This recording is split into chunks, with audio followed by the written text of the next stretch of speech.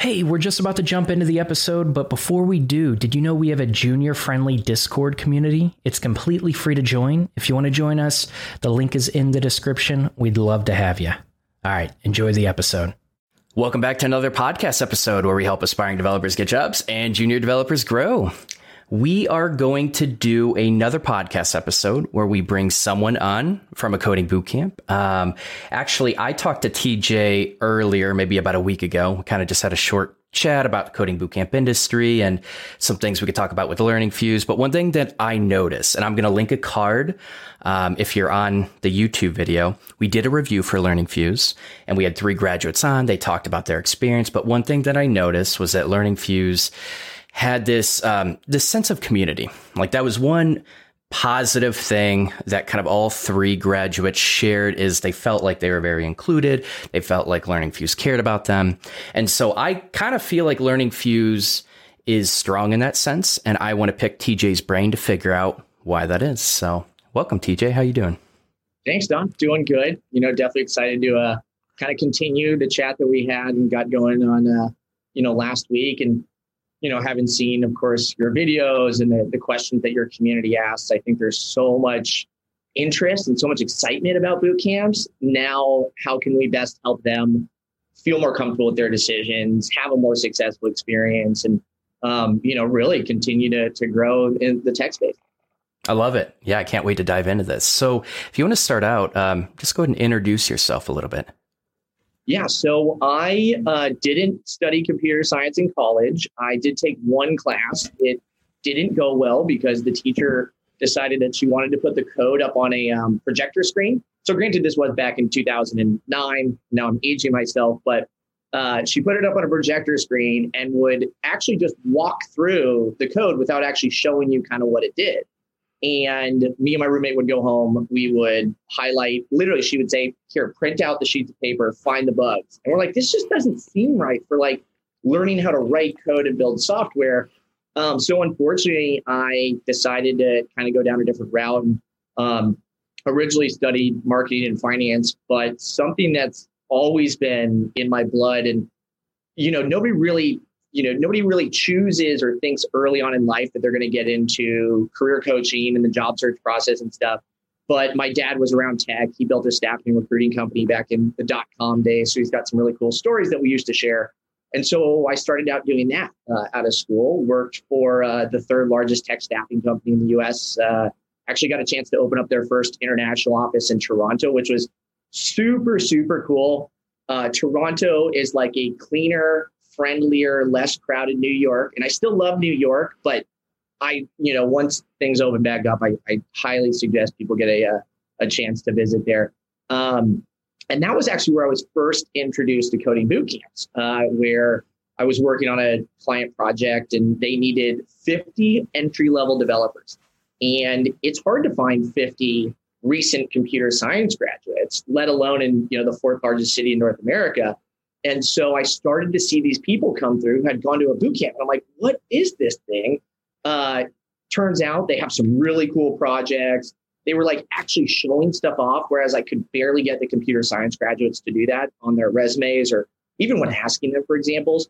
So fast forward a little bit, I decided, I love tech, but I just don't see myself, on the recruiting side because it is a very sales driven role. And I loved getting to know the candidates. Like I would spend 45 minutes on the phone with a agile, architect. And, these guys are building entire processes and teams for companies. So I'm like, tell me more. My managers didn't like that because they want you on the phone for about 8 to 10 minutes. So decided to actually come to a coding bootcamp myself back in 2017 and was doing some research. And found Learning Fuse and saw that they had both a team that, had experience as professional developers. They, really when I came in and essentially went to the info session, I was like, wow, this, you see people smiling at each other. There's people hanging out late. This is cool. So I learned how to, went through the boot camp, had an absolute blast. Of course, spent many nights up until 1 or 2 a.m. and you're just trying to fix that little alignment or something or get that bug to work where it turns out it was a misspelled variable. And then after graduating, they had offered me an opportunity to come on as essentially their first full-time career coach. And thinking about what I had done previously with the job search, now learning how to code, I was like, wait, this is the best of both worlds. So it started out as that, eventually moved into the admissions side because most people who are coming through a boot camp are looking to get into a career. So what I do is I take the feedback from the employers, from the alumni, apply some of those questions to the admissions process. And then, of course, because we're getting so much feedback from employers and the community, we then take that to the curriculum. So that's where this title of like program manager comes in. But at the end of the day, I'm, one of those unique people who actually enjoys the job search process. And I think, you do as well, which, we see an article about LinkedIn, messaging or best formats for resumes. And you're like, okay, I'm going to grab some tea and sit down and, dive in. Yeah. And it's kind of a unique thing to be interested in. But when you find, that's interesting, when you find that, your experience and history of kind of just career success and coding, it's really interesting that you found that niche with coding specifically. But, my question really is like, what about, so you went through the program, right? Yep. You graduated and they offered you that position. But what about Learning Fuse specifically kind of made them unique, made you want to, have a full-time position here and help students here? Yeah. So one of the things that I enjoyed most about recruiting beforehand was we would help people find jobs and then we would get thank you letters. We would get calls. People were like, oh my God, my life has changed. But then on the other hand, you also work with people who you pick up the phone to talk to them. They don't have time to talk to you. The client, these things that you're kind of, having to manage and babysit, where I would say about 30% of the people I was working with were super appreciative and it really helped change their life. And so that's where like the coding bootcamp thing for me seemed like this, like you said, this sweet spot in this niche of being around tech, helping people find jobs. And then, as and as you talk to, the classmates that you have, the students that you interview afterwards, there's so many amazing success stories where people are like, I never thought it was possible for me to make this kind of money or for me to enjoy this kind of lifestyle. And so one, there's that side of the coin. Two, it's tech. Tech is, there's no question about it. It's not going anywhere. And then I do think that there's this unique aspect of the job search that a lot of people miss out on, which are the tips and tricks that can make it successful that aren't just the traditional, there's resume, you see an Indeed job posting, you see a ZipRecruiter, you apply, and then you essentially don't hear anything. You get ghosted. So there's ways to make it a little bit more fun. But unfortunately, what most people kind of default to is, okay, I have to apply. Oh, I have to write a cover letter. When, there's LinkedIn, they could be posting videos online about a project that they just walked through. So that was cool with I think the bootcamp space in general is there's a lot of programs out there and opportunities for people to kind of change their lives. Now, what I think really pulled me into, Learning Fuse is they haven't taken any outside investment. So there's nobody, that's knocking on the doors to say, hey, why don't you have more students? Hey, why don't you guys push people through a little bit quicker or raise the price? The focus has always been on the student experience. And on the one hand, it's tough because it requires us to do a little bit more work. It makes it so like if somebody's struggling, we're setting up one-on-one tutoring for them. It's not and unfortunately, this doesn't happen all the time, but you see it online, which is somebody goes to a boot camp and they feel like they're just part of this machine and they're a number that's kind of going through. And, and then of course there's the job search and I can't get a hold of so-and-so, or my instructor's no longer at the program. Who do I get in touch with? So there's just such a, like, it's, I like to think of it kind of like In-N-Out Burger, like In-N-Out Burger, Five Guys, Shake Shack. They make some good stuff because they just put a little bit more effort and focus into it. Like McDonald's is still good, but you go to one McDonald's to another McDonald's, you're getting a different meal each time. Whereas you go to like one of these other burger joints and you are getting some pretty high quality stuff because, they put a little bit more focus into it. Okay. All right. That's fair. Did I hear that correctly? So Learning Fuse doesn't take outside investments?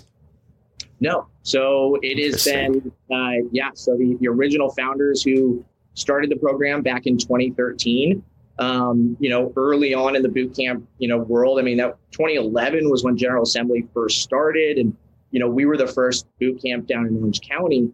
So early on, there was definitely a little bit of like figuring it out kind of stuff. Luckily, we had some really good employer partners. And, as you know, and as you've seen, I mean, this space just continues to grow. So with the right team and the right, leadership, you can still grow and help, but you don't need to go out and say, okay, let's take $10 million in investment and let's find 10 more campuses, because the whole, I love Silicon Valley. I think there's some really cool stuff that's come out of there, but the whole grow fast, figure it out later, it's just, I don't know. It's probably not the best way to do it when you're dealing with people's lives, and especially the trust that they're putting into you to say, hey, I could go to a boot camp across, anywhere across the country, but I trust that you guys are going to teach me and be transparent and support me through this. So, there's been some times, I think, where people have reached out and said, hey, we love this idea. How do we get involved?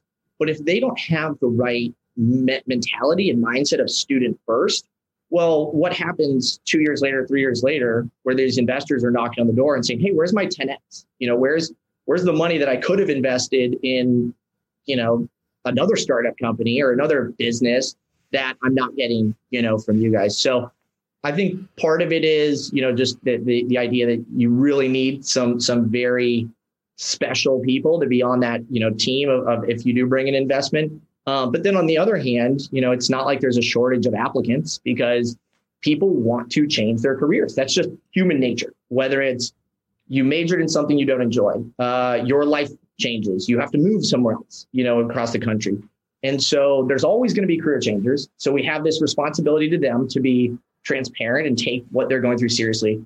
And then there's always going to be tech jobs too. I mean, there's no question about it. Those are growing like crazy. So you have these amazing, these two really big, huge demand areas. But I think as the boot camp, it becomes your responsibility to be transparent, honest, and supportive as somebody's making this kind of decision. Do you feel like taking investments and owing that explanation to your investors is what tends to taint the experience or even the motivation of the Coding Bootcamp? I think it can, depending on who those investors are. If they have a strategic alignment and, investment in both the bootcamp and the success, of the students, then there's a huge amount in room for potential and really offering something special, because, there's once again, you have this huge group of people who want to change careers. You have tech, which is growing, and you have the fact that coding is cool. Like, coding is awesome. Data science, I think back in 2012 was named Harvard Business Review's sexiest new job of the 21st century. Like, this is something where there's so many great pieces to it. So if you can find the right leadership team, you can find those investors who understand that growth is good, but at the same time, quality should be as important, if not more important, then that's where you've got something really special. And right now, we haven't had to go, do that, and haven't really, seen that opportunity. But at the same time, if the right people came along, if maybe it was a company, maybe it was a college or university who has that, strategic alignment. I just think, once again, it really comes down to the responsibility of the program to say, is this in the best interest of the students? Okay. So what I really want to dive into is the strong sense of community that Learning Fuse has. So in fact, kind of what you were just talking about, I'm actually going to touch on that later because I do have some follow-up questions, but really, like, I I've reviewed a lot of coding boot camps, obviously, and I've found that you kind of mentioned this idea of everyone kind of feeling like a number. And sometimes there's so many ways that can happen. But, one of the most recent stories someone shared with me, the career services got cut off after 3 months. And so a lot of students were going past that 3 months. And so, we had talked about some of that previously, but there are tons of reasons why people can kind of feel excluded, feel like another number. And there are also really good stories from coding boot camps where, a lot of the instructional staff and a lot of the career services actually care about, people changing their life, not just signing up and giving them money. It's actually going through the full change and landing that job. Like they're excited like you are. They're excited to see people bettering themselves. But yeah, that's one thing that kind of shined with the Learning Fuse. And that's what I want to focus on right now. So what do you feel? What is it about Learning Fuse that makes them unique in making all the students feel really included, feel like they're really part of something bigger, a community, feel cared by the staff? What is it about Learning Fuse? Yeah. So I think where we should start is what people are getting themselves into, which is you are going through one of the most challenging experiences of your life to learn how to code, to do it quickly, because a boot camp is supposed to be hard and quick, like the military has shown us. And so if you're doing this, if you're essentially taking what most people might do in 4 years, and computer science boot camps, very different, initiatives. But at the end of the day, the goal is to get into, a career. And getting your foot in the door with anything is tough, let alone how to write code. So you have this, this challenge of learning quickly. You have the challenge of keeping up with, the curriculum. You have then the job search process, which is one of the biggest negative feedback loops somebody will experience in their life. And so where Learning Fuse, that this idea of like community really comes in is by providing more support and having a more connected community. It allows people to feel more comfortable kind of taking those chances, taking that risk, and really doing the hard work. Because if it was less of a community, if it was more of a, you come in, we're going to see how it works. If it doesn't work, then coding isn't for you. Well, there's a lot of people who maybe a few weeks into it. I mean, imposter syndrome is it is so rampant in this industry. It's almost like they need to come up with a new term for it. But where people, struggle early on is when they hit that imposter syndrome. And no matter how many times you tell them, hey, this is normal, you're going to go through it. Everybody goes through it. Here's a CEO who goes through it every single day. So hopefully with that community aspect, you can help manage that imposter syndrome a little bit to keep people moving forward, because momentum and stopping is the worst thing you can do, whether it's learning how to code or whether it's going through your job search. So a few of the things that one of the things that we try to do early on is really help people understand if this is going to be the right fit for them. Because once you've started to make the investment, the time, the money, you're making a big commitment. And the last thing you want to do is realize 5 or 6 weeks in that it turns out you're not really a developer. Maybe you enjoy tech and maybe design makes more sense for you. But the coding bootcamp should have helped you identify that, rather than saying, Don, you keep telling me you love development. Let's just get you in here, versus like, hey, man, how long have you been coding? What have you done? What do you love about it most? One of my favorite questions to ask people is, what are your hesitations about doing a boot camp? Because hopefully there's a little bit of nervousness. Hopefully you've thought about this to the point where you're excited, but at the same time, you're also cautiously, optimistic.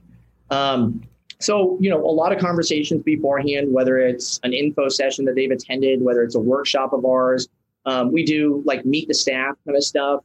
We have the prep class that people can take. And that's that opportunity to say, do I like coding? Oh, and by the way, do I like Learning Fuse as well? Because once again, we're not the only people, in this space. And there's a lot of really good boot camps, still out there, even though you do have some who are, I think, more seeing the opportunity of the space versus let's, make sure we're doing this right for the students. Once people have come into the program, there's a few things that we, really ensure that the instructors understand they need to do, which is they have to be available. So this isn't you come in and teach, they're going to lecture. Oh, and then by the way, the rest of your class is led by a fellow or, a TA who just graduated, the cohort before. So you have these instructors who are available, who truly love, and I know, you hear this over and over again, the teachers love to teach. We've had people who have gone out, taught, done some, professional work, said, you know what, I love coding, but teaching is even more fun. And then throughout the program, the teachers are checking in with students, no matter if the student's doing good or if they're struggling. So even someone who's doing good, we're going to reach out and say, hey, Don, how's it going today? Do you need any help with the code? And if they say, nope, I'm good, then cool, we'll check back in, in an hour. Because unfortunately, no matter how much support you provide, there's still this sometimes nervousness that people build up inside their own head of, oh, I don't want to bother so-and-so. Oh, this is a dumb question.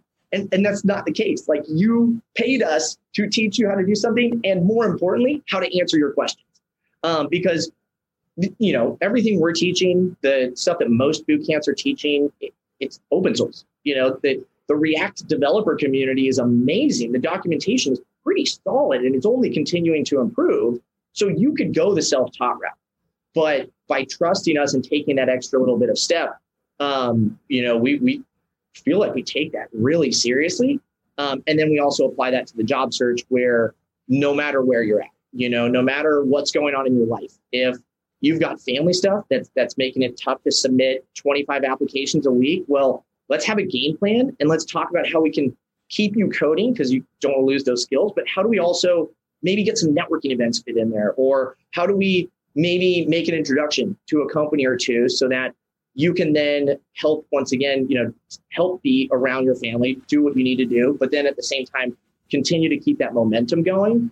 Because once that momentum stops, once the confidence is lost, once they don't know who to talk to, oh man, that's when, it's tough. And, we've had a few people who, have stopped coding for a while, but then they come back to us 3 months later and say, hey, I don't know what to do. And we're like, cool, here's some curriculum. Let's go back through this. You submit it. We're giving you feedback on that.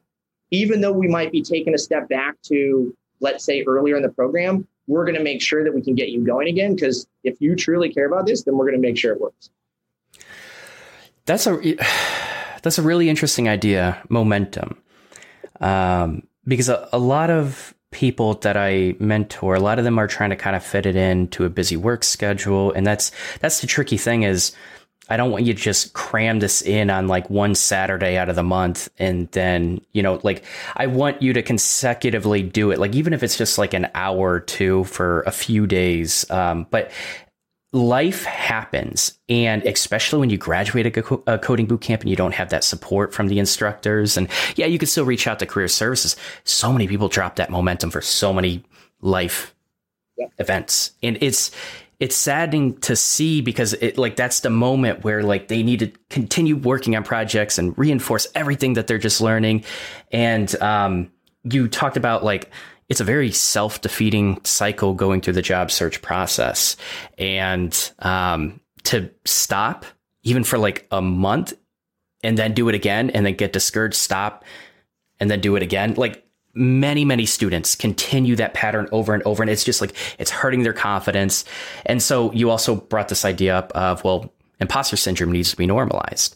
And so I think that's one of the key things I've noticed is people just getting comfortable being uncomfortable. Like you said, the CEO still has imposter syndrome, and just being able to normalize and say, oh, you're not feeling totally 100% on this today. Me neither. Let's dive into it. And just getting excited about it and just changing the perspective, Women as well. Oh my gosh, we have good days and bad. Exactly.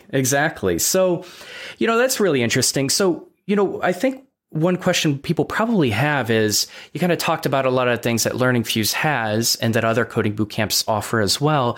But how can students figure out that the coding boot camp has a lot of these positive, inclusive traits that will make them feel welcome, make them encourage them to keep that momentum going when they're not in that coding boot camp yet? What kind of questions can they ask? Yeah. Well, I think doing, as much research as possible is really important, because you have to think about this like a life decision. If you're going to go buy a house, you typically want to visit the houses. You want to make sure you have your finances in order. There's all of these things, yet in like the world that we live in with all of this marketing of change your life in 6 months, get this 100K job, which, I mean, gosh, if you see a marketing, an ad that says get a 100K job, hopefully you take a step back and say, really? Because that almost seems too good to be true. And then, of course, there's but wait, there's more. So you want to do a pretty good amount of research, and as much as possible. And obviously, starting with a channel like yours is a great spot, because I think the biggest value and the thing that people overlook sometimes is the conversations with alumni, because the boot camp is going to tell you what they want you to hear, which is we're going to help you find a job. And they do, because if boot camps didn't, then they would be out of business. And some of them have been shut down. And in California, we have to report to BPPE. And BPPE looks at these things. And once again, in the past, they've heard about boot camps with the whole job search guarantee, this one was advertising 100% jobs guaranteed in 3 months. And then they did an investigation, boom, not allowed. So you want to talk to the alumni, because the alumni were people who were in your shoes. They saw the marketing. They looked at Course Report and Switch Up and Career Karma, and they read Reddit, links, and they were on LinkedIn. But talking to other people can feel a little bit weird at first, until you realize that just about anybody on LinkedIn, just about all of these students, who you might be reaching out to, the majority of them are actually willing to talk to you. And so we have to, it's this, once again, this mentality and this trick that we play on ourselves, which is, oh, I don't want to reach out to someone. But if you reach out to, let's say, 5 alumni and ask them about their experiences, you're going to get likely 5 slightly different experiences, but you're also going to hear things that either are going to resonate with you and get you more excited about where you're going, or make you take a step back and say, you know what, maybe I should look at some other programs or even other, alternatives. So alumni, I think, are the best place to go. Definitely go to the school, go to an info session, an open house, whatever the program is calling it. Hear from them, talk to their people, make sure that what they're telling you, let's say in the advertising on their website, aligns with what they're telling you in person. And then also make sure you have a good feeling about those people, because I mean, we have spidey senses and our intuition is usually decently right. And if you have a weird feeling about a program before you've even started, that's only going to compound. Maybe there's a chance that it was just a one-off kind of thing, but more often than not, you're on to something. And so maybe you do a little bit more, research there. Promises are always a dangerous, slope. So one of the things we always tell people is we can't guarantee a job, because at the end of the day, you still have to go and apply and interview and do all of this work, but we're going to support you and we're going to be there every step of the way. And that's a commitment we can guarantee we're going to have, is if you reach out, we're going to answer your questions. If you need to set up a meeting, we're going to set up a meeting. So I think those are a few of the things you can do early on. And then on the other side of the coin is the stuff that you have to plan into your own day and schedule to make sure that you're going to have a successful experience.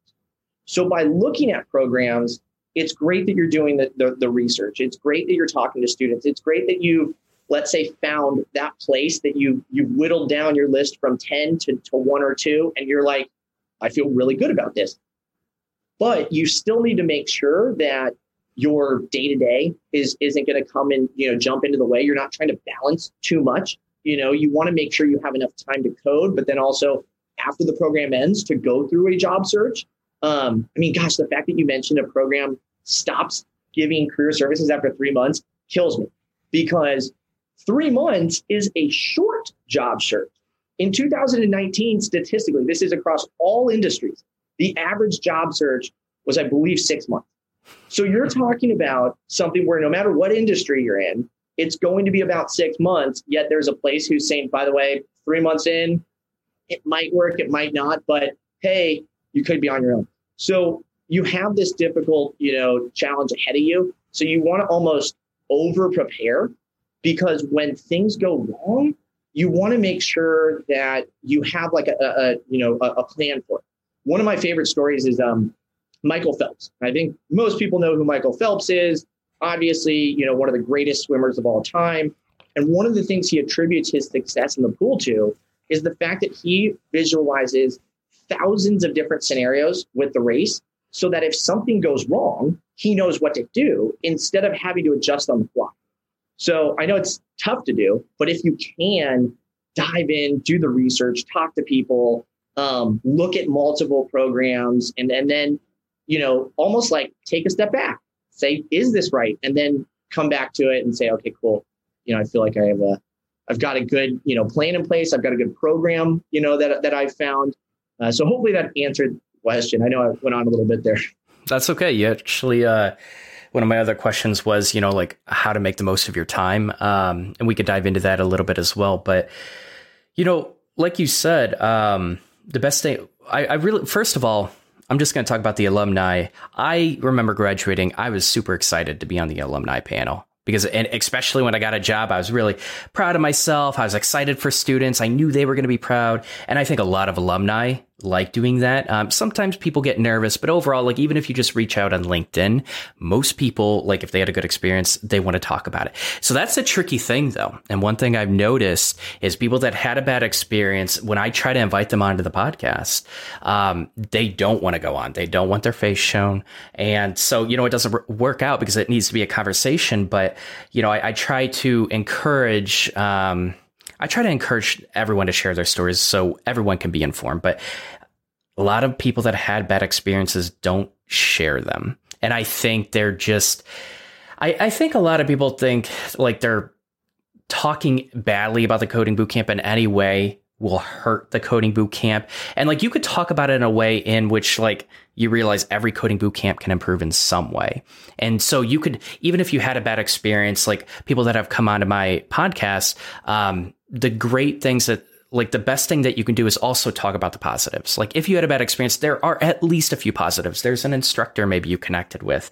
And so I guess this is just my message to people, like, feel free to share your story. It doesn't have to be all bad. You can have emotion, linked with that story. But, like you said, TJ, it helps to get as much information as you can, even if you're scouring Reddit for people sharing their stories that they were too shy to share, maybe on a LinkedIn post or something like that. So I believe, as much information as you can get, that's great. But you think about like, it's not just about the experiences. Like, what if an alumni kind of shares, well, we learned technically all the technologies that made us marketable, but, we really struggled with the fundamentals afterwards.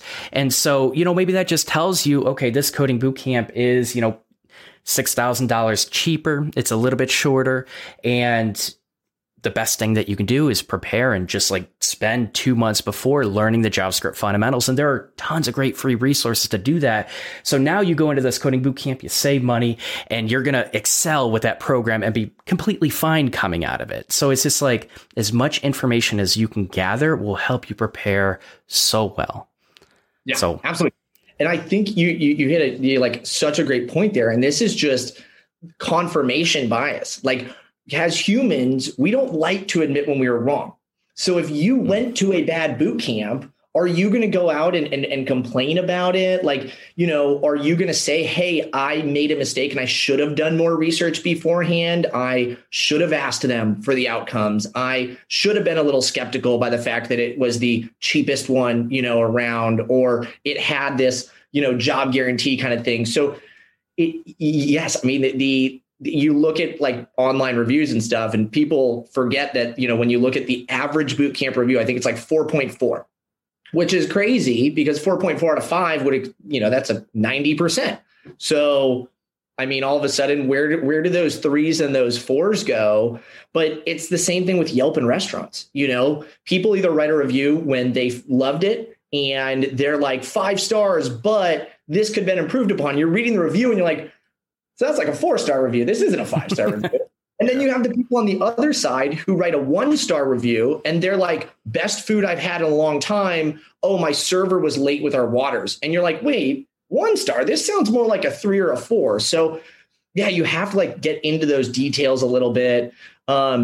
It's going to be tough because there's a lot of, information out there. But Yeah, I think you brought up a really good point of see what it is that I guess the boot camp does well, because there's so many different styles too. I mean, you've got the original length, I think was 12 weeks. You've now got programs that are 6 months long. You've got programs that are self-paced. You've got programs that are full-time. You've got programs that are, call themselves part-time, but it's really, 1 hour, maybe 2 hours a week. So there's this really amazing opportunity for just about anybody, because what fits your lifestyle is one of the most important factors.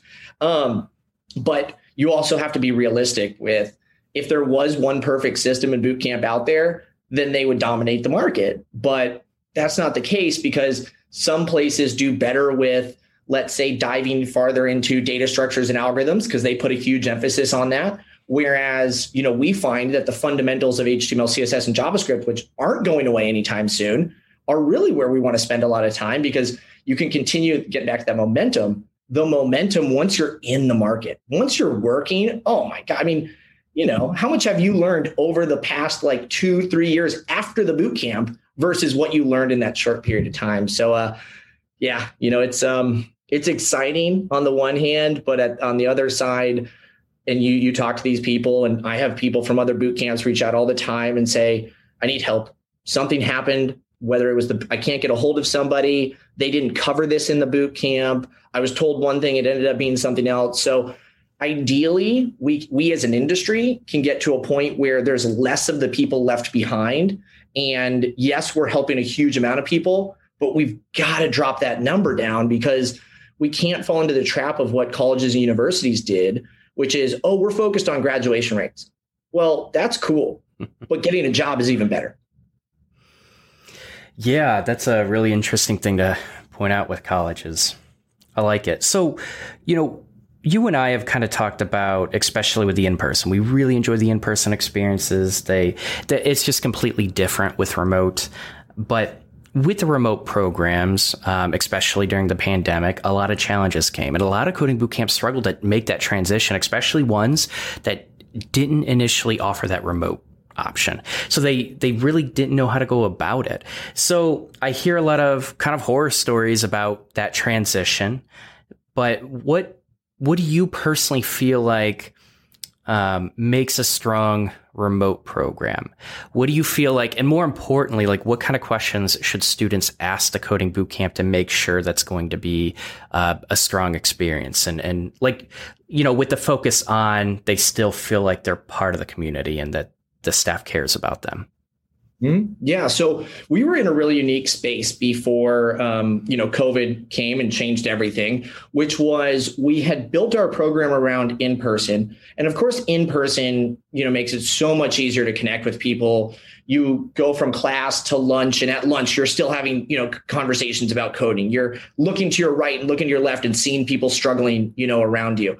And we also had part-time classes that people could take remotely if they wanted to.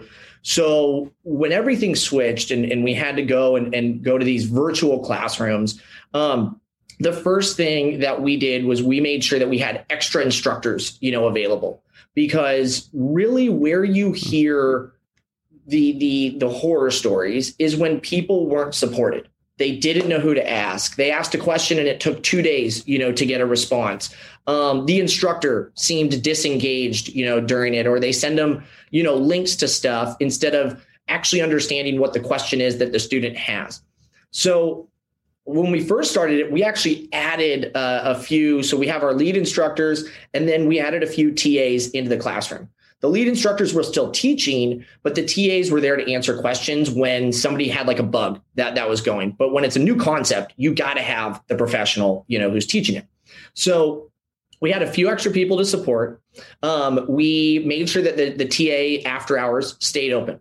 So, after class, so we've got 10 to 6 is class time. And then afterwards, for 2.5 hours, you can ask questions. You can continue to get help so that you aren't on your own for, let's say, 4 or 5 hours at night trying to work through homework, which, as we've already covered, this is all tough stuff to learn, early on.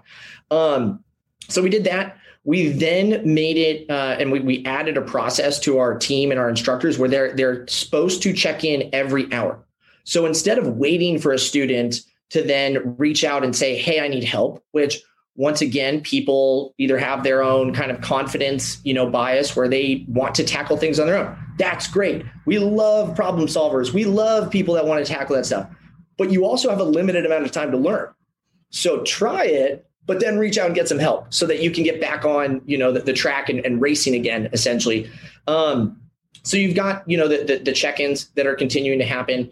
And from a question standpoint, for people who are looking at programs, I think one of the best ones you can ask, and I get this really, really often in the admissions process, is what happens if I'm struggling?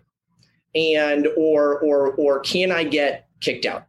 And unfortunately, I do know that there's some programs out there that are very strict about you have to keep up, you have to pass the tests. If not, then this isn't for you. We don't want to do that. We don't want to make people feel this pressure of, if I'm not perfect, if I miss something up, then I'm not going to get the help from the team. Part of being a great developer and just continuing this in your career is taking those risks. So you have to feel comfortable taking the risks. So, for example, if I'm struggling, if I try something and it doesn't go right, how are you guys going to help me? And from our standpoint, there's a couple of things that we'd rather do. We want to try to tackle early on rather than just saying, here's how it's fixed. Because sometimes it is something that students need to you just need to keep moving because it's a concept you're going to understand 3 to 4 weeks from now. But other times you need to sit down one-on-one and understand where they're coming from. So we have tutoring available. We have the after hours, as I mentioned. And then we have the option for people who are really, really struggling with the fundamentals to retake the first half of the class at no cost. And this is because when you get into what I like to think of are the sexy languages, React, Node, Postgres, you're getting into this full stack development stuff. It's fun, but if you don't understand the core fundamentals of JavaScript, then yeah, you're going to write React code, but you don't know what's going on under the hood. And then comes the job search process where they're going to ask you a variety of questions. Some of them are super basic. Some of them are super high-end data structures and algorithm stuff. But if you can't answer the basic stuff, they're not going to give you the coding challenge. They're not going to get you to that next, piece. So asking kind of how it is that the team's going to support you. How long have teachers been teaching? Because part of being a good teacher isn't just I can write code. It's here's my approach to teaching. Here's why I teach. And then even past examples. So what has happened when students have fallen behind? What could they have done differently? What could you guys have done differently? Because as you mentioned earlier, there's no perfect boot camp. Every boot camp has their pros and their cons. And part of it is because of the fact that we're trying to fit a lot of this stuff into a short amount of time. So there's things that you can teach. There's things that unfortunately there's just not enough time to get to. So you need to, once again, create that momentum and that ability to learn, that confidence that as students head off into their career, they know what to do next. They know who to ask when they need to. So I think those are a few of the things. For remote students, is there any outside community building events? So one of the things that we do is on Saturdays, we have a program coordinator who does this thing called Tea Time with Cass. And sometimes they'll hop into a Zoom on a Saturday and they'll watch a movie together. Sometimes they'll play Jackbox games. Sometimes they'll play, Super Smash Brothers. And it's just this cool opportunity to connect with other people in your class, because at home, and as we've all experienced throughout COVID, it can get really tough and lonely. And when you're coding and you think you're the only person struggling with something, it gets even worse. So when you can hop into these Zooms, when you can, you have an off-topic channel, let's say in the Discord or the Slack. So this channel's for coding stuff. This channel's for you to share your favorite songs or a meme that you just found. Because by having that community aspect, you make people feel more comfortable to reach out when they're really in a vulnerable position. And while we don't want anybody to get there, it's life. Things are going to come up, and sometimes it has nothing to do with code, but we hope that we're the program that you feel comfortable saying, hey, I have a lot of family stuff going on. I can't go through the job search process right now. And we're going to say, no problem. Family comes first. What can we do in the meantime? Or circle back around with us. Let us know when you're ready to get back into this, because we're going to bring you right back into it, because that's what you paid for. You paid for our support. So there's a few little things. It is, I don't know if anybody was listening from other boot camps, but it is a little bit of extra work. You do need to have that person on your team and those people on their team who aren't there just to teach, but they're there to spend some extra time with the students and get to know them.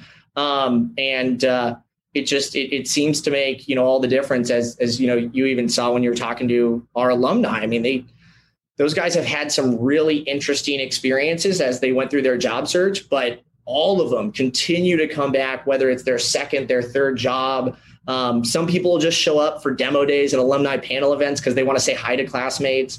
So that's probably my favorite part, is when people come back, and shoot me a Slack message 2 years later, 3 years later and say, hey, I just got this job. And I'm like, I think you're kind of bragging right now, but congrats.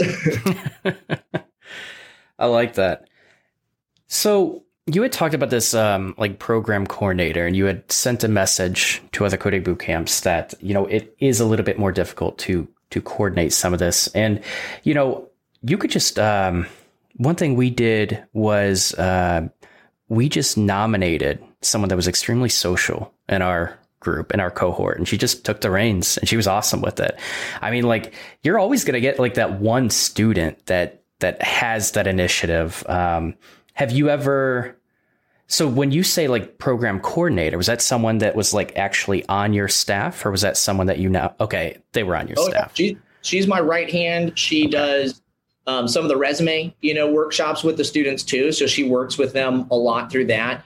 But I definitely agree. If you have somebody in the class who can help add that component, it really only, it just, makes that experience so much better. And one of the questions I like to ask in the interview process is, what does conscientiousness mean to you? And the reason that I ask it is because it's great that people are aware of their own strengths and weaknesses, because you have to be. I mean, if you're going to be a good employee, heck, the question comes up: what is a weakness that you're working on? What's a strength that you have? So that's good to know that you have your own, but are you also aware of how other people are doing?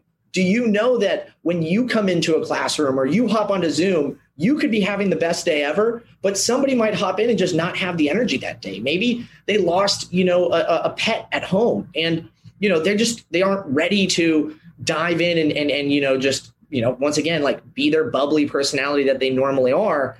So the reason I ask the students is, I say the most successful classes that we have had from both the experience standpoint in the program and the job search have been the ones that start to connect with each other. The ones that, we've got one student right now who's starting a hiking group, in the area around here. They're taking it slow with COVID and everything. They still got masks on and stuff, but it's these little things where I'll see, a class that'll say, hey, we're going to go grab Korean barbecue. Who wants to join? Here's a LinkedIn post I just put up recently. Can I get some support, for it? And when you start to do that together, you also feel that not only now do you have the boot camp that is on your side, but you have your classmates too. Because yes, you are kind of competing for the same jobs, but there's also a ton out there. So, if I can get done with an interview and say, hey, class, I just struggled through this interview and here's the question that I got. Be careful of this kind of stuff. Man, you're just helping all of your classmates with it. And you hear it a lot with the job search space. So, one of the things that I think some students struggle with is they don't feel the sense of community in the job search. So what we do is we do weekly webinars, which are, it's not you reaching out, it's we're going to do this every week. And oh, by the way, do we need to set up more of those? Do you guys need additional help with stuff? Because one-on-one can be tough for people to feel comfortable reaching out about. But when you hear that one of your classmates is losing energy from submitting applications all day, okay, cool, that's normal. Here's what we can do instead. How about we try this? You do this, and then get back to the applications a little bit later, because you still need to do those, but don't burn yourself out just doing all that. Yeah, I completely agree with you. So it almost sounds like you really put an emphasis on a lot of these off-topic things. And you really point to the fact that get more involved with your cohort, have those off-base conversations and kind of get to know them a little bit, because you talked about this idea of even though you're competing with jobs, and I'll share this, I found that with cohorts, people that typically had this mindset that just like giving tips to the other people and like helping each other out. We're all in this together. They tended to get jobs faster because of their personalities. Those kind of personalities are what companies want to bring in. They want to, like, you can call it a team player, but ultimately it's just like a positive perspective that you have on life that teams love. And so I found that, you are kind of competing for the same jobs, but, start early. When you first get into the coding boot camp, sometimes you have to push yourself out of your comfort zone a little bit, but like reach out and say like, maybe they design this little module in a way, like they put a little extra spice on it. You're like, that is really cool. Just tell them that, like share that, like just little things to reach out. But that's really cool that, and I completely agree, like coding boot camps, even if they like nominate someone from the students or the staff, but like have that Saturday event, start early, get everyone connected more at a personal level. I found that has exponentially increased the experience and just made it so much better. They felt so much more confident going into the job search, just having that support, especially with us all separated, all lonely, all remote. It's so powerful. So yeah, I love those events. We talked about, I'm actually, this just quick question to you. We talked about, do you think Among Us is a good team building game or not? Oh my God. That's one of the favorite, like the student favorites to play. And I think it's both because of the fact that it is slightly team building, but at the same time, you get to like let your inner demon kind of come out a little bit. So it's like, I get to be the bad guy in a movie. Like, you watch these movies and you're kind of like, I don't like Bane, but I kind of like Bane. And so you get to be a little bit of the bad guy. But of course, at the end, it's in this like fun, kind of setting and stuff. Yeah. So yeah, Among Us is a good one. Okay. Consider Among Us for your cohort. Okay, cool. I was just curious. So one thing I kind of want to touch on, like, I think you did a good job talking about, things, very specific things coding boot camps can do to, especially while everyone's remote, to make everyone feel included and supported, more importantly. I thought that was all good advice. You gave suggestions for questions, and that was kind of the main thing that I really want to know. I think it's going to be valuable. But you also mentioned this idea of, like, overall, the coding bootcamp is a very positive experience. It like the objective of the industry as a whole is very positive. And, when you do become a software engineer, it's a different lifestyle. It's typically an upgrade. And especially if you like coding, it can be a very rewarding career to transition into. But you also have these aspects of the coding bootcamp industry. And I talked to you about it a little bit before the podcast. Like, coding bootcamp industry is like, they're struggling to get that confirmation, that standardization that traditional educational systems get. And a lot of coding boot camps are focused on so much of the right thing, but you also have coding boot camps that might be a little bit more profit hungry, that might have different intentions behind starting the business. And, like you said, these Silicon Valley companies, especially when they get a lot of investment, might be focused on growth and paying back those investors. And that changes things. Whether, you can have the most passionate instructors ever, but things like that they can change a company. But more importantly, and I'll get to my point, you had mentioned the idea, we started talking about like ISA contracts and job guarantees and, who are they right for, like what to look out for. So let's dive into ISAs and job guarantees. You want to share kind of some of your opinions around that and what to look for? Yeah. So I think I will start with, ISAs. I think ISAs do offer a lot of opportunity for people who may not have the best credit score. They can't go through, one of the lending partners like Cent, and these programs still provide great financial, kind of tools, whether it's deferred payment, if you're going through but it's still a loan.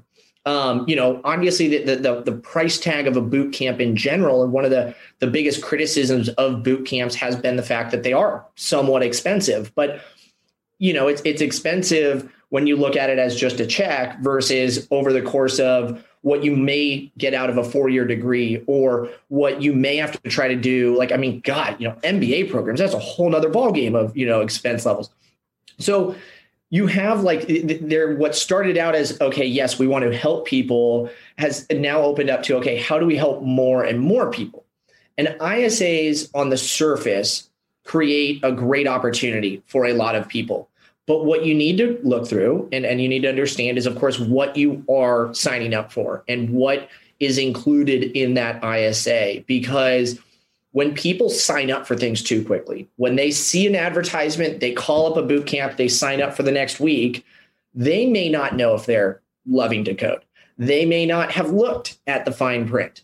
So what you want to make sure is that you've thought about, okay, what am I, once again, signing up for? And then when I'm going through the program, is there anything that could cause this ISA to turn from a value add and a pro of my experience to could something go wrong? And unfortunately, I don't think a lot of people think about those what could go wrong things, because what you see once again is jobs in the coding bootcamp space, salaries, success stories of, let's say the Army vet or the, single parent or, the person who didn't graduate and finish college. And so anybody can do it, but you need to do it right. And so when we talk to students about, the ISA, opportunity and kind of why they're looking at that route, they have to understand that an ISA doesn't guarantee a job. It doesn't mean that the boot camp, is 100% invested in your success because they're taking on the risk. Part of what is in that ISA contract is likely the fact that if you start the program, let's say you're 6 weeks in, 8 weeks in, and all of a sudden you get sick, or, you realize, once again, this is always a tough one, and we've been able to avoid it. But back when I actually first started, we had somebody do this in week 3. They said, I don't think I like JavaScript. I'm more of a designer. We're like, shoot, you had the prep class and all this stuff. So if you learned later on that you don't like to code and you decide to leave the boot camp, there's still some tuition that you owe the program. So it's not about, are you guaranteed a job in tech?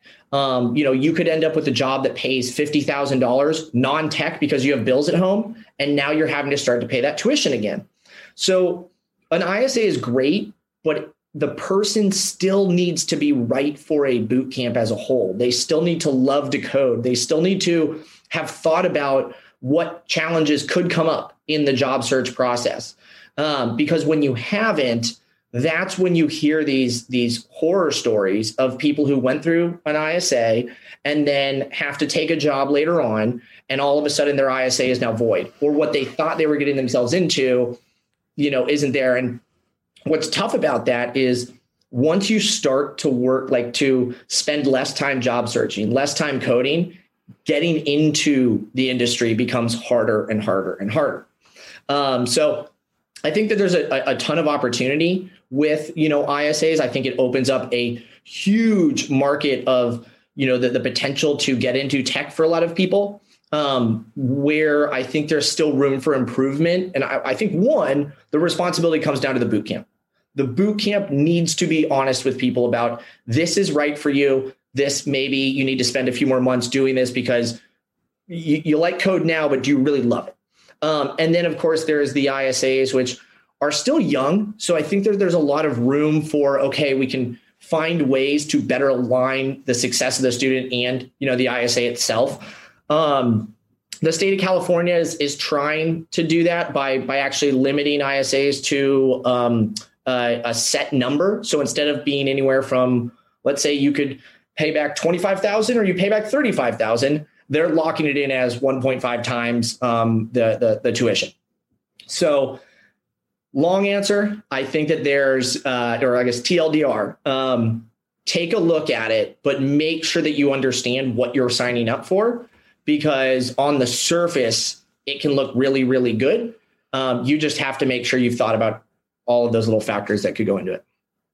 That's really good advice. And I just like the mindset, because first of all, not all coding boot camps, it's not like they're not trying to be transparent and trick people, but sometimes I don't think they account for like those situations where you do get seriously sick and you are locked into a tuition, or, sometimes you get coding boot camps that will offer these ISAs. Like the ISA model is good in a sense where it does allow accessible education to people that just can't get in just yet. And like it does make the industry more accessible. But, you mentioned, well, the coding boot camp, it's their responsibility to kind of do that screening initially and make sure the student like doesn't just kind of like code. It's interesting.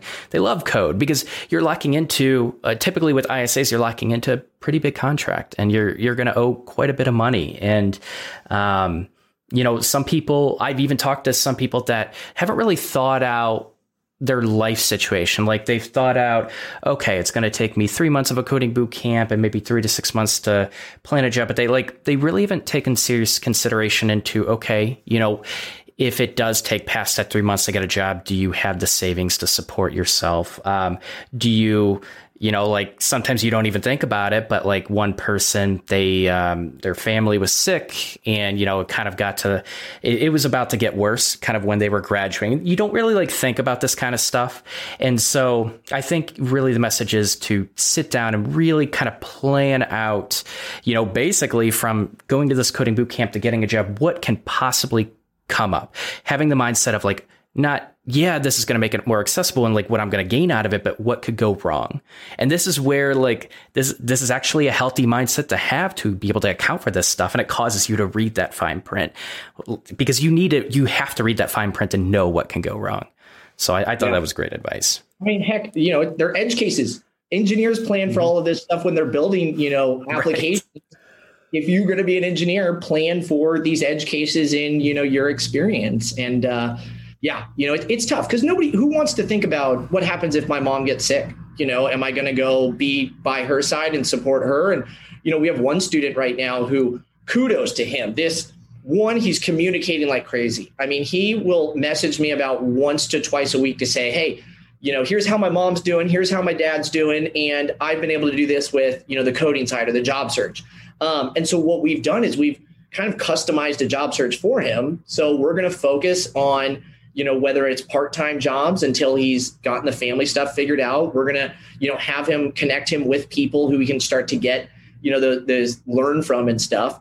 But, can he do a full-time job search? Probably not right now, but a month from now, 2 months from now, he probably can. But once again, who wants to think about that kind of stuff? It's not fun.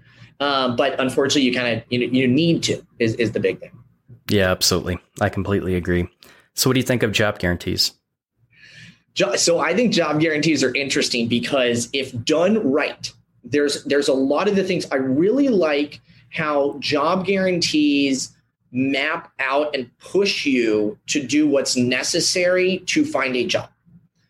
Unfortunately, the reason most people struggle with the job search is because there's so much to do. So if you're looking at most job guarantees, you're looking at a minimum number of applications to submit. You're looking at a minimum number of commits to your GitHub. You're looking at, and so you have about typically, I want to say it's about 8, and sometimes I've seen even 15 requirements that you have to have that if you don't follow one of those, job guarantee lost. And it's not a job guarantee. It's a tuition refund guarantee. Mm-hmm. So if you don't get a job, there's nothing you can do except for ask for your money back, from the boot camp. So while it's a great, it's a great tool for creating kind of a game plan for what to do in your job search, as we both know, sometimes people aren't built or they don't have the time, they have too much going on in their lives to do all of that stuff. So if you can't do all of it, then a job guarantee doesn't really do anything for you. If you're only going to be able to spend 2 to 3 hours a day on your job search, I'm willing to bet that the job guarantee is going to get voided at some point. So just like the ISA, it creates I guess the ISA provides a little bit more support where like it takes a little pressure off of the finances side, whereas the job guarantee provides a little bit more of like a map or a blueprint for what you need to do to be successful. But the reason that companies and boot camps can offer that is because they know that if you doing all of those is tough, and if you do it, you're going to be successful. But are you ready to write an article every week? Are you ready to post a video? You are, but is a recent graduate comfortable with that kind of stuff? So I think that they have value, but you also, once again, have to be realistic with yourself of, am I going to be able to do this? If I don't get a job, now what happens? Once again, what's this what's this worst case scenario? So, whatever boot camp you're talking to, if the job guarantee becomes void, if I get sick and I can't apply to 50 positions that week, what happens? Okay, you guys are going to work with me. Cool. Okay, like how long do I have to work with you guys?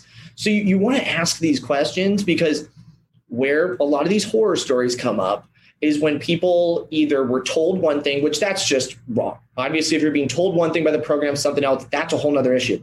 But if you weren't reading the details, you kind of got to look back at yourself and say, what did I miss? And so once again, I think the responsibility is wholly on the boot camp, because people are in this position where they want to change their jobs, but sometimes need to change their jobs. So they may not be looking at this stuff, but the boot camps had these experiences. The boot camp has had, let's say 100 people start with the job guarantee, and they've had 10 of those people not successfully completed. So what happened with those 10? Because me as a student who's coming through, I want to know what not to do. I also want to know from the boot camp, what are you guys doing to avoid that stuff ever happening again? It's a lot of questions. It's a lot of things to keep in mind when you're getting ready to do a boot camp. But, it's this idea of over preparing, over planning. It's like getting ready for an interview. I've never heard somebody finish an interview and say, I over prepared for that. Guess what they say? That went great. Oh man, that was easy. But more often than not, you hear, man, I wish I'd spent another hour. Oh, I wish I'd looked into that a little bit more. So it's a life decision, make sure that you're taking it seriously.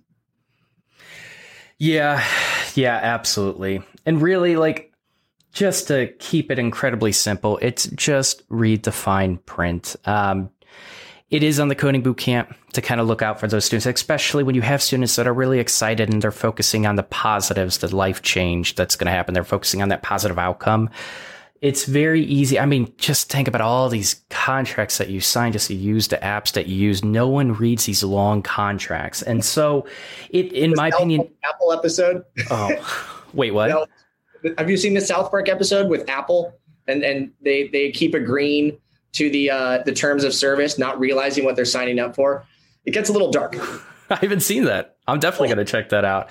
But Cartoon Network specifically, and just little episodes pop up on YouTube with Apple. So I've probably gotten the gist of it. But I'll definitely have to check that out. And so just think about that. A lot of these agreements are so long and lengthy, and we've almost kind of been trained not to read them. And because nothing bad has really happened to most people. But when you are signing up for a coding bootcamp, it's a very serious decision, especially when you have an income shared agreement, when you have a job guarantee. A lot of people are signing up to these coding bootcamps because they're offering that. That's when you see an ISA or you see a job guarantee, I want that to just flick on a light in your mind that maybe you're going to have to read this agreement. This is something that you should actually take seriously. So anytime you see an ISA and job guarantee, just be aware of that and just over prepare. Make sure you are making an informed decision. And there's nothing wrong with asking the coding bootcamp about some of the terms. Like you said, what are they doing to make sure that this doesn't happen? And, what can I do to make sure that this doesn't happen? They don't want you to go through, get screwed and, just post. And some people will create Twitter accounts for months and just completely trash coding bootcamps. That's not a good thing for the coding bootcamp. And I'm telling you, sometimes you can't even spot those people out, but once they get angry and get going, coding bootcamps don't want to tarnish their reputation with that. At least pretty much everyone I've reviewed. But yeah, so really, I said I want to keep it simple. Just read the contract and you're going to feel better about it. It's a lot to read, but it's going to make you feel so much more confident about this decision. And it's a big decision.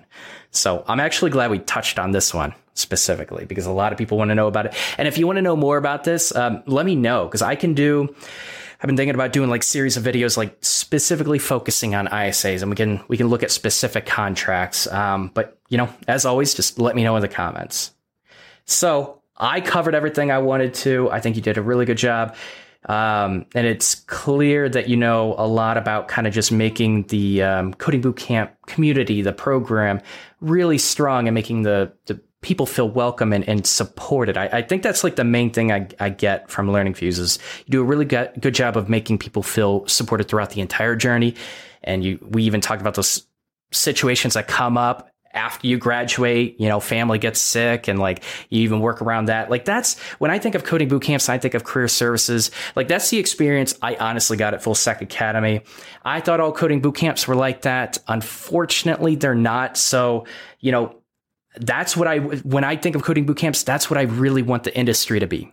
And so that's why we talk about this, and hopefully maybe other coding boot camps see this and consider it. I don't know, but yeah, I like talking about this. So when you're going to a coding boot camp, and I guess this is just my message, the reason why I actually decided to do a video with Learning Fuse, because my usual videos are just challenging you. Like that's what I did with New Camp specifically. And I decided to do it a little bit different because I think having a strong sense of community, cohesion with your cohort, support from career services and staff, like when I really review all of these coding boot camps, it's such a strong factor in keeping, like you said, that momentum going. It's such a strong factor in giving you that confidence to overcome imposter syndrome and get the support you actually need to go through this, what can be a self-defeating job search, and get through it and finally get that first position. So that's why I really wanted to dive into this topic.